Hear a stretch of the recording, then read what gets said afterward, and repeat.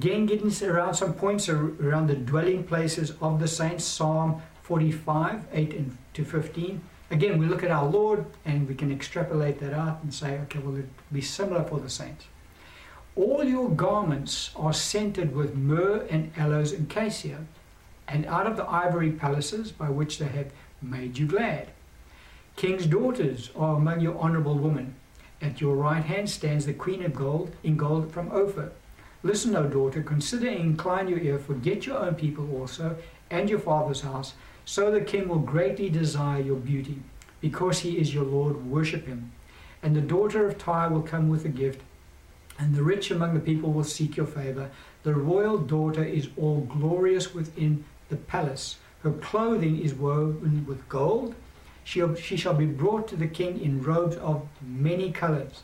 The virgins, her companions who follow her, shall be brought to you. With gladness and rejoicing they shall be brought. They shall enter, and they shall enter the king's palace. And so that is a description of our Lord's palace in the heavenly Jerusalem. And it's also a description of the saints, because she's the bride. She's described as the queen here. And she's described as coming to the Lord in robes of many colors. And so let's just unpack this passage. The scripture talks about our Lord's garments, plural, being scented with myrrh, aloes, and cassia. And so all of our Lord's garments currently, he has obviously more than one garment. He has numerous garments, and they are scented with these fragrances, and he wears them. And obviously there's a room in his palace where these garments are stored. And the angels again would scent his garments for him, and he would put on those garments for whatever occasion it might be. Take that concept over to the saints and their residences. They too will have a room. They will also have more than one garment. The Bible does talk about us being brought before the Lord in robes of many colors. And so there will be more than one, numerous garments that each saint will have. Our garments will also be scented with exactly the same thing, myrrh, aloes, and cassia. And it will also be the angels that minister to the saints that will prepare the garments for the saints. And so they will have this room. Currently in the world that we live in today, a room comparable would be a bedroom. But obviously with regards to the saints, no bed in a bedroom. So it'll be a closet with a clothing room, whatever you want to call it. Because obviously the saints will not sleep. And so we will have no need of any beds to lie down on, because we'll never ever sleep ever again for all eternity. So if you want to catch up on some sleep now's the time to do it, because you're not going to sleep in for all eternity. But that's another aspect of the residences for the saints. They will have this room within their residence where their various garments are stored for them, and the angels will prepare their garments for them for whatever occasion it is that they are embarking on at that particular time. Now, some other aspects for the residences of the saints: they will never ever need a bathroom, a place to wash in. Why is that? Because their bodies will never ever perspire. They will be dwelling in a perfect environment. We'll get to it as we look at the design of the city, but the glory of God covers the city, and that's why no heat ever touches the saints, because God does not want his saints to perspire, and so they'll never perspire. Their bodies will be living in a perfect environment, and so they will never need to wash themselves. So bathrooms will be absent. There will also be no toilet facilities in the residences of the saints in the heavenly city. Why is that? Because we will have no stomachs. We've already mentioned that, 1 Corinthians 6:13. And so even though we're partaking of natural foods in the city, that food, as we said, just dematerializes within the resurrected body. And so there will be no waste products produced by the resurrected body. So that won't be necessary. There will also be no entertainment rooms in the heavenly city. Why is that? Because there's no such thing as television and movies and all that kind of stuff in heaven, and there will be no such thing like that in the heavenly city. Reality will take place and not fiction and imagination. I know, as I say, there are people that pretend they go to heaven and they come back and they write books about what heaven's like, and they talk about movie making and all that kind of rubbish. Moving on. Something else with regards to the heavenly city and the residences. And this one is a little bit of a disturbing insight, but it's nevertheless an insight given to us by the Lord Jesus Christ. And so if the Lord tells us about it, and he talks about the city specifically, well, then we need to take note. So what does he say? Luke 16 verse 1 to 9. He said, he also said to his disciples, there was a certain rich man who had a steward, and an occasion was brought to him, an accusation was brought to him that this man was wasting his goods.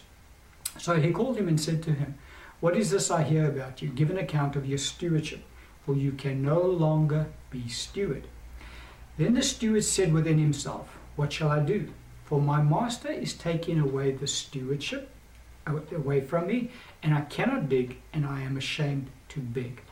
I have resolved what to do, and that when I am put out of the stewardship, they may receive me into their houses. So he called every one of his master's debtors to him and said to the first, how much do you owe my master? And he said 100 measures of oil. So he said to him, take your bill and sit down and write quickly 50. Then he said to another, how much do you owe? And he said 100 measures of wheat. And he said to him, take your bill, write 80. So the master commended the unjust steward because he had dealt shrewdly. And the Lord still speaking, he says, for the sons of this world are more shrewd in their generation than the sons of light. That's a given. Verse 9.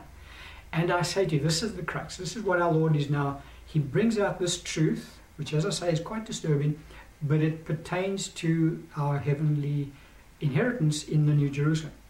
And he says to us, Jesus speaking, he says, and I say to you, make friends for yourselves by unrighteous mammon, that when you fail, they may receive you into an everlasting home. So let's unpack what our Lord is saying here, because as I say, this particular comment our Lord makes is actually quite disturbing if you actually analyze what he's saying. He's saying that this particular steward would prove to be unfaithful. And so his master said, well, that's it, you can't be a steward anymore. And so the steward was about to lose everything, including his home, because he was the steward, that's where he lived, in this home. And so he kind of comes up with a plan, and his plan is, well, I'm just going to now slenter my master and gain favor with his servants. And that's what he does. And the master actually commends him because of his shrewdness that he acts with. Now, Jesus is not saying, guys, go out and do the same, because he says the sons of this age are more shrewd in this age than the sons of light. But then the comment is made by our Lord. He says, and I say to you, make friends for yourselves by unrighteous mammon. Why, Lord? That when you fail, that can actually be translated, if you fail, they may receive you into an everlasting home. Another passage of scripture says, into everlasting, eternal dwellings. So what is our Lord saying to us here? Our Lord is saying that it is possible that some of his saints, his stewards, prove to be unfaithful in this life. And as a result, when they enter into the heavenly city, they will have no home. They will be homeless.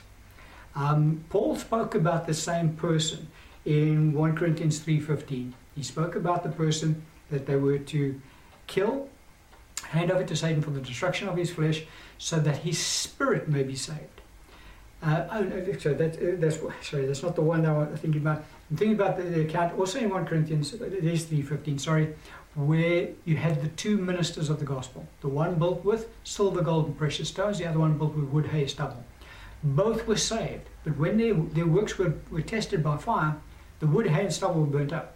And so he was still saved, but the scripture says he was saved so as by fire. And so he had no inheritance. He lost everything, but he was still saved. And so he enters into the city having no inheritance, having no home. And Jesus talks about it very plainly here. He says, guys, you need to make friends for yourself in this life with money. In other words, help people out. So that if you fail and you find out on that day when you stand before the Lord, well, you actually have no inheritance. You're like the guy who's built with wood, hay, and stubble his whole Christian life, still in the kingdom of God, still saved, not going to be condemned to hell, but there's no inheritance there. It all gets burned up. So they're in the city, but they're homeless. Our Lord says the solution to that problem is that those who you have blessed in this life will open the doors of their homes to you in the life to come. So you will not have your own residence, but you will be able to rely on the goodwill of your fellow believers to allow you to live with them in their residences. And so people say, okay, well, at least then the person does have a place to live because he'll be able to live with fellow saints. Well, yes, that's true, but it's not going to be too pleasant for that particular saint for all eternity to live in somebody else's home, not have a home of their own. Because as we've already looked at briefly, and as we'll look at a bit more detail, the saints will invite each other over for meals, and they'll have fellowship together in their various residences. Now, the saint who is living with another saint, because he doesn't have a residence of his own, will not be able to really invite people over at will, because it's not his home. And so he would have to ask permission. Can I invite friends over? And obviously permission will be forthcoming. But the point is that for all eternity, that saint will not have his own or her own home. And it's very real that will happen, because Jesus said, guys, one of the insurance policies you take out is you bless others with money in this life, so that if you fail, they could open up their homes to you in the heavenly city. And so not only is it the case of the least of the kingdom of God being housed furthest away from the throne of God, remember we said the city walls are 1,200 kilometers away from the throne. So they're a long way off. They can still see the glory of God, but they don't get to be as blessed as the ones who are living 70 kilometers away from the throne, for argument's sake. But also there are going to be saints in the heavenly city that in fact will be homeless. Now that sounds kind of weird and sounds harsh, but that's reality. I didn't say that. Jesus did. And so as I say, we need to take to heart what our Lord said about the subject. He would not have said that if it wasn't true.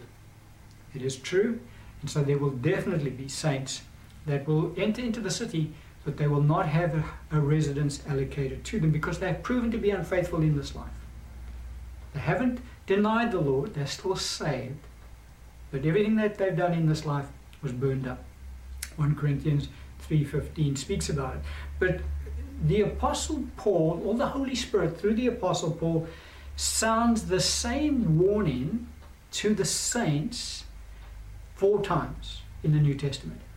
Now, if he sounds it once, we take note. If he sounds the same warning twice, we take note. If he sounds the same warning 3 times, we sit up and take note. If he sounds the warning 4 times, well, then we really should take note.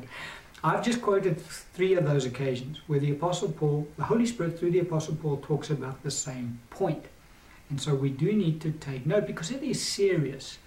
It doesn't impact on our salvation, but it impacts on our eternal inheritance. You say, well, what is it that he sounds? What warning does he sound? 1 Corinthians 6, verse 9 and 10.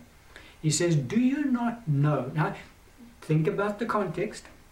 The Apostle Paul is writing letters to the saints, to the church. All of these letters, it's in Corinthians, Galatians, and Ephesians. Colossians is the 4th one, but we're only going to look at these 3. He writes these letters to the church, to the believers. He's not addressing his letters to unbelievers.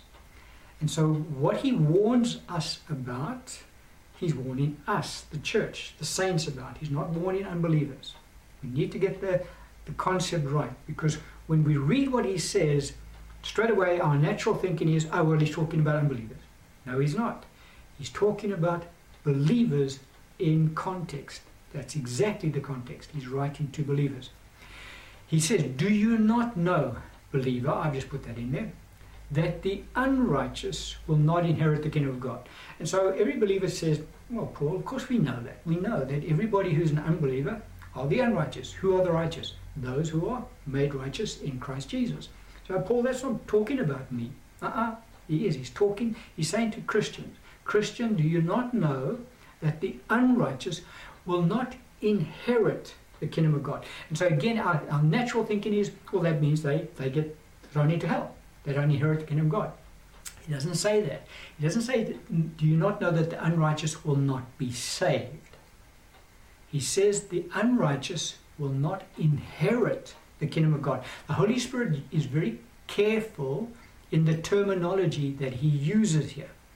He is talking specifically about the inheritance of the saint.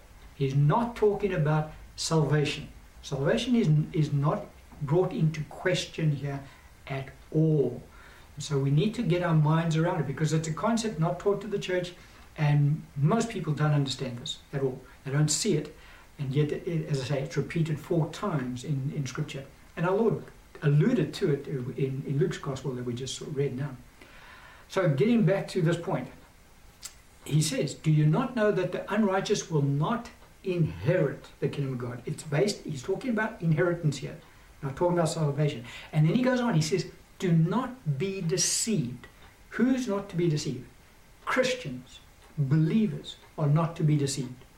And then he expands on it. He says, neither fornicators, nor idolaters, nor adulterers, nor homosexuals, nor sodomites, nor thieves, nor covetous, nor drunkards, nor revilers, nor extortioners will what? Enter the kingdom of God? No.